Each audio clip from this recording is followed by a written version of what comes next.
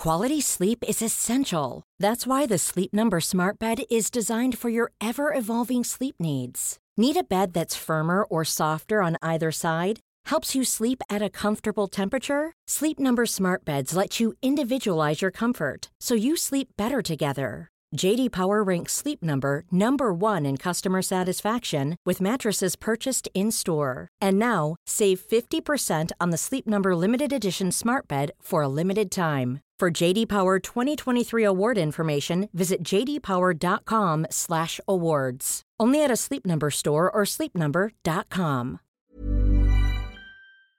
In 3, 2, 1. 7 things you don't really need to know, but probably should. I'm Jamie East, and this is the Sunday 7. In today's episode, we hear about how drugs at Glastonbury Festival could be impacting wildlife, how teleportation could be on the way, and we hear from a tech expert on Amazon's new robot. But first, it was on this day in 1951 that Charles Ginzburg invented the first videotape recorder. 70 years later, we may have moved on from VHS, but his invention changed the world of video forever.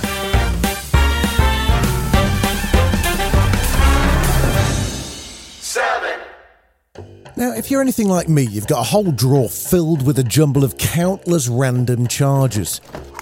What if you could whittle down your stockpile by using just one for all your devices? I mean, that's the dream, right? Well, that's exactly what the European Commission wants to do. Under their proposal, a USB-C cable, currently used for most Android devices, will become the standard port for all smartphones and game consoles. Not only would this be hugely convenient for us, it's far better for the environment. The second part of the proposal is that new chargers aren't automatically sold in the same box with new devices, and that charging speeds are standardised. The EU says the move will save 1,000 tonnes of electronic waste and 2,500 tonnes of raw material per year. Needless to say, environmentalists are happy. This is Tim Gore from the Institute for European Environmental Policy speaking to Al Jazeera. When it's wasted, there's a lot of toxic substances included which get leached into soils, into water, and they're hazardous to the people that are disposing of that waste as well. So there's massive environmental benefits from this move. It's only a small step, but it's absolutely a blow against that model of the electronics industry built on proprietary technology and inbuilt obsolescence, which is driving overconsumption. Despite the obvious benefits for the consumer, there's one company that isn't quite as happy.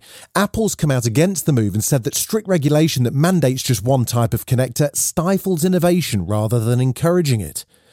Thierry Breton, European Commissioner for Internal Markets, doesn't agree. No, it's not at all against innovation. By the way, it's not against anyone. It is just like everything we do, and like everything I do as a commissioner and everything we do in commission, it's for the consumers.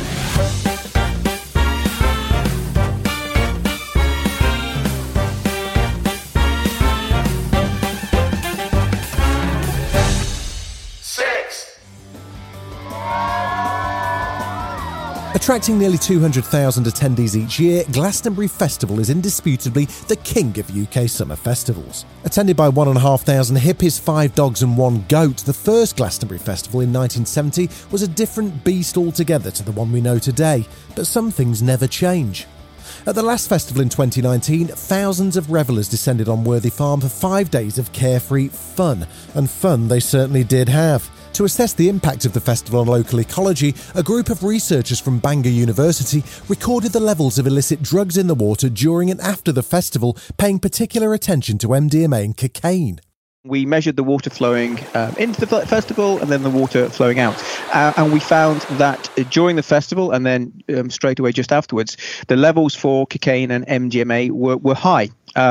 So high, in fact, that they could be classed as environmentally damaging. That's Dr. Christian Dunn, a researcher from Bangor, talking to Bauer Media News. The levels were such that they could potentially damage the life cycles of certain organisms in the river and also the actual kind of the ecosystems themselves. If you're wondering how the drugs got there in the first place, previous research suggests that it is that that urine, that public urination, the drugs which might be in people's urine, finding its way into the watercourse. The good news is that Glastonbury Festival, it's only on for a short period of time. So these huge spikes that we were seeing in the illicit drug levels, that will obviously potentially slow down over time. And so the impact, hopefully, is not going to be too great. But we don't really want any of these kind of levels of drugs hitting our waterways, even for a short period of time. We want our waterways to be as clean as they possibly can, and we know, for example, there's a real clear evidence that eels, European eels, which are a rare protected species in the UK,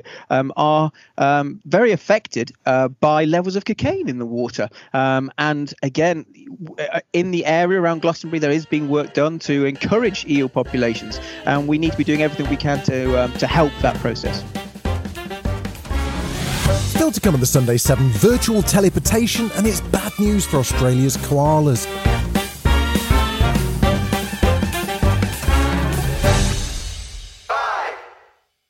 You've probably heard of 5G by now, but what about 6G? Well, it's on the way, and researchers in the UK are hoping to harness it to enable virtual teleportation. In 6G, we are trying to turn a science fiction into a science fact. That's Professor Rahim Tafazoli, the founder and director of the Institute for Communication Systems, talking with Reuters News. Whilst 5G is still being rolled out, his team are looking well beyond with virtual teleportation. Since 1G all the way to 5G, we managed to transmit only two of the human senses, seeing and hearing. And we are trying to add the other three human senses, touch, taste, and smell. And if you think 5G's fast, it's just not fast enough. Professor Tafazoli says that enabling VR images to interact requires online synchronization with internet speeds much faster than even 5G can offer. Once superfast 6G arrives, it will open up a whole new range of communication possibilities. In 5G, we can transmit three-dimensional, 360-degree virtual reality of any object, a person. Now, what is not possible in 5G to do is to have interactions between virtual reality of people, objects, robots, and so on and so. And that is enabled in what we call 6G by high accurate time synchronization.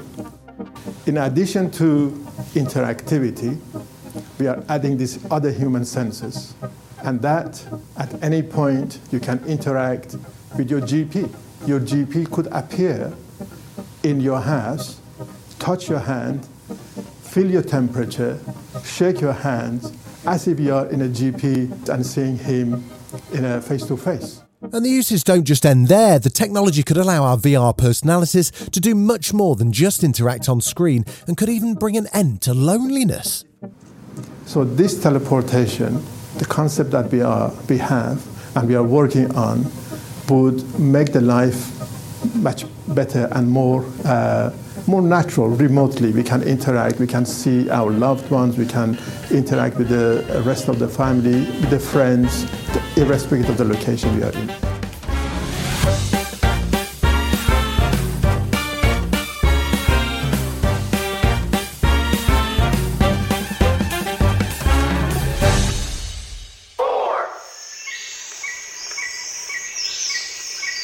It's a sobering statistic. Australia has lost about 30% of its koalas over the past 3 years. According to the independent non-profit group, the koala population has dropped to less than 58,000 this year from more than 80,000 in 2018. In some areas, there are less than a dozen, and there are some places in Australia that will never have a koala again. Those areas will almost certainly go up unless things change quickly. Environmentalists have been asking the government to protect the koalas' natural habitats, which have been destroyed by bushfires and drought. 41% in New South Wales is predictable, isn't it, because of the bushfires? There was a huge amount of... But interestingly enough, some of those habitats were empty anyway, so it's not like the koala numbers dropped. What we're concerned about is places like Western New South Wales, where the drought over the last 10 years has just had this cumulative effect. River systems completely dry for years. river red gums, which are the lifeblood of koalas, dead. This is Deborah Tabart, chair of the Australian Koala Foundation. Besides the impact of drought and fires, land clearing by property developers and road builders has destroyed the iconic marsupial's habitat, and the Australian Koala Foundation has urged the government to act. I want new legislation, a Koala Protection Act. This species, whether we like it or not, is an icon of Australia. We don't have to argue that. If we had a piece of legislation that said you, industry, or you, private landholder, cannot wantonly destroy trees, everything would be okay. Because I've been on enough committees with coal mines, developers, road builders and whatever, where they just want the quick fix, knock it all down, build it, call it Koala Drive, and they're all dead. I do believe that industry and koalas can coexist. Still to come on the Sunday 7, how we can tap into unlimited energy, and we speak to a tech expert all about Amazon's new robot, right after this. Burrow's furniture is built for the way you live. From ensuring easy assembly and disassembly to honoring highly requested new colors for their award-winning seating, they always have their customers in mind. Their modular seating is made out of durable materials to last and grow with you. And with Burrow, you always get fast, free shipping. Get up to 60% off during Burrow's Memorial Day sale at burrow.com/ACAST. That's burrow.com/ACAST. burrow.com/ACAST. You're listening to the Sunday 7. Follow us for your weekday news espresso, or even try our Ireland edition. It's in all the usual places.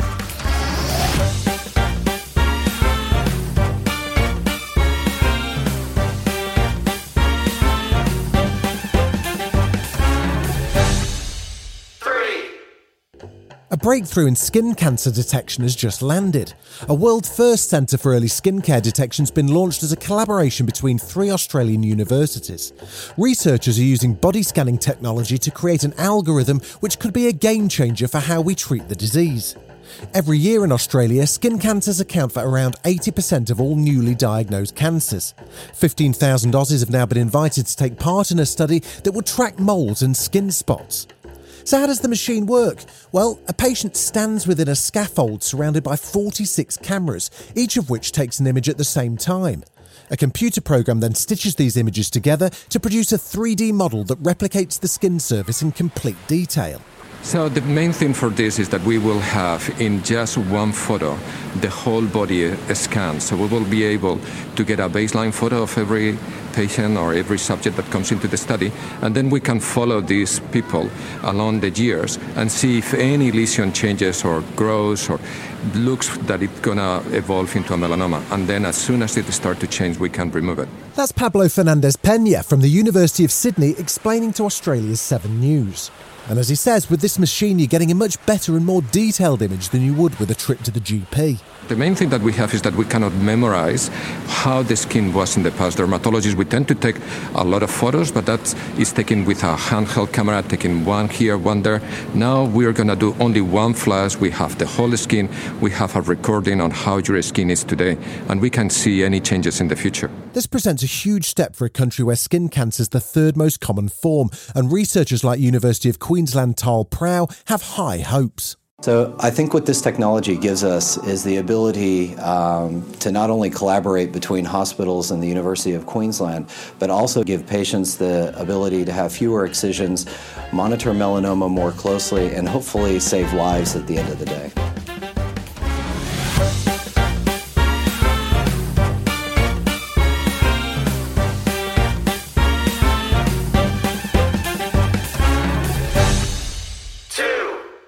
It's an unlimited resource entirely. It's inexhaustible. What if I told you we have an unlimited supply of clean energy right under our feet?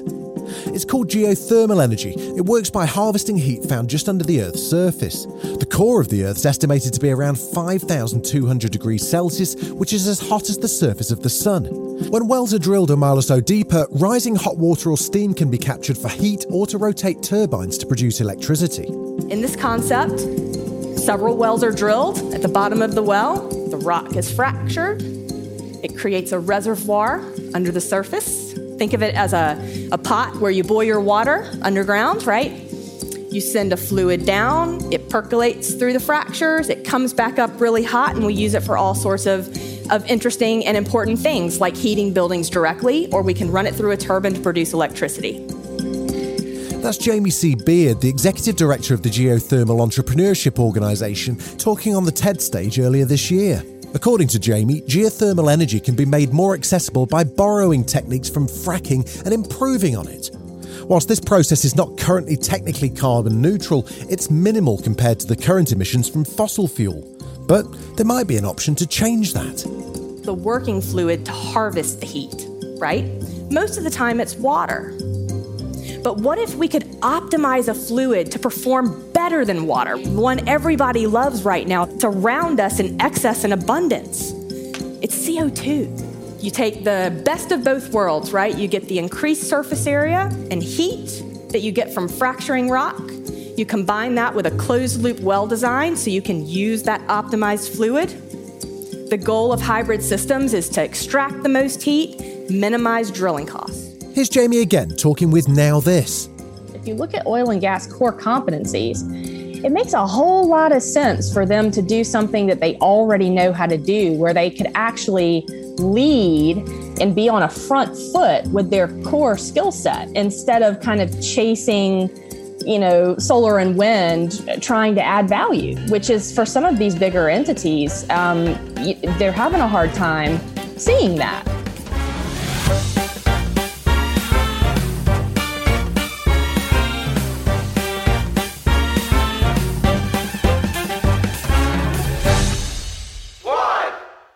Now, let me show you something else we've been working on.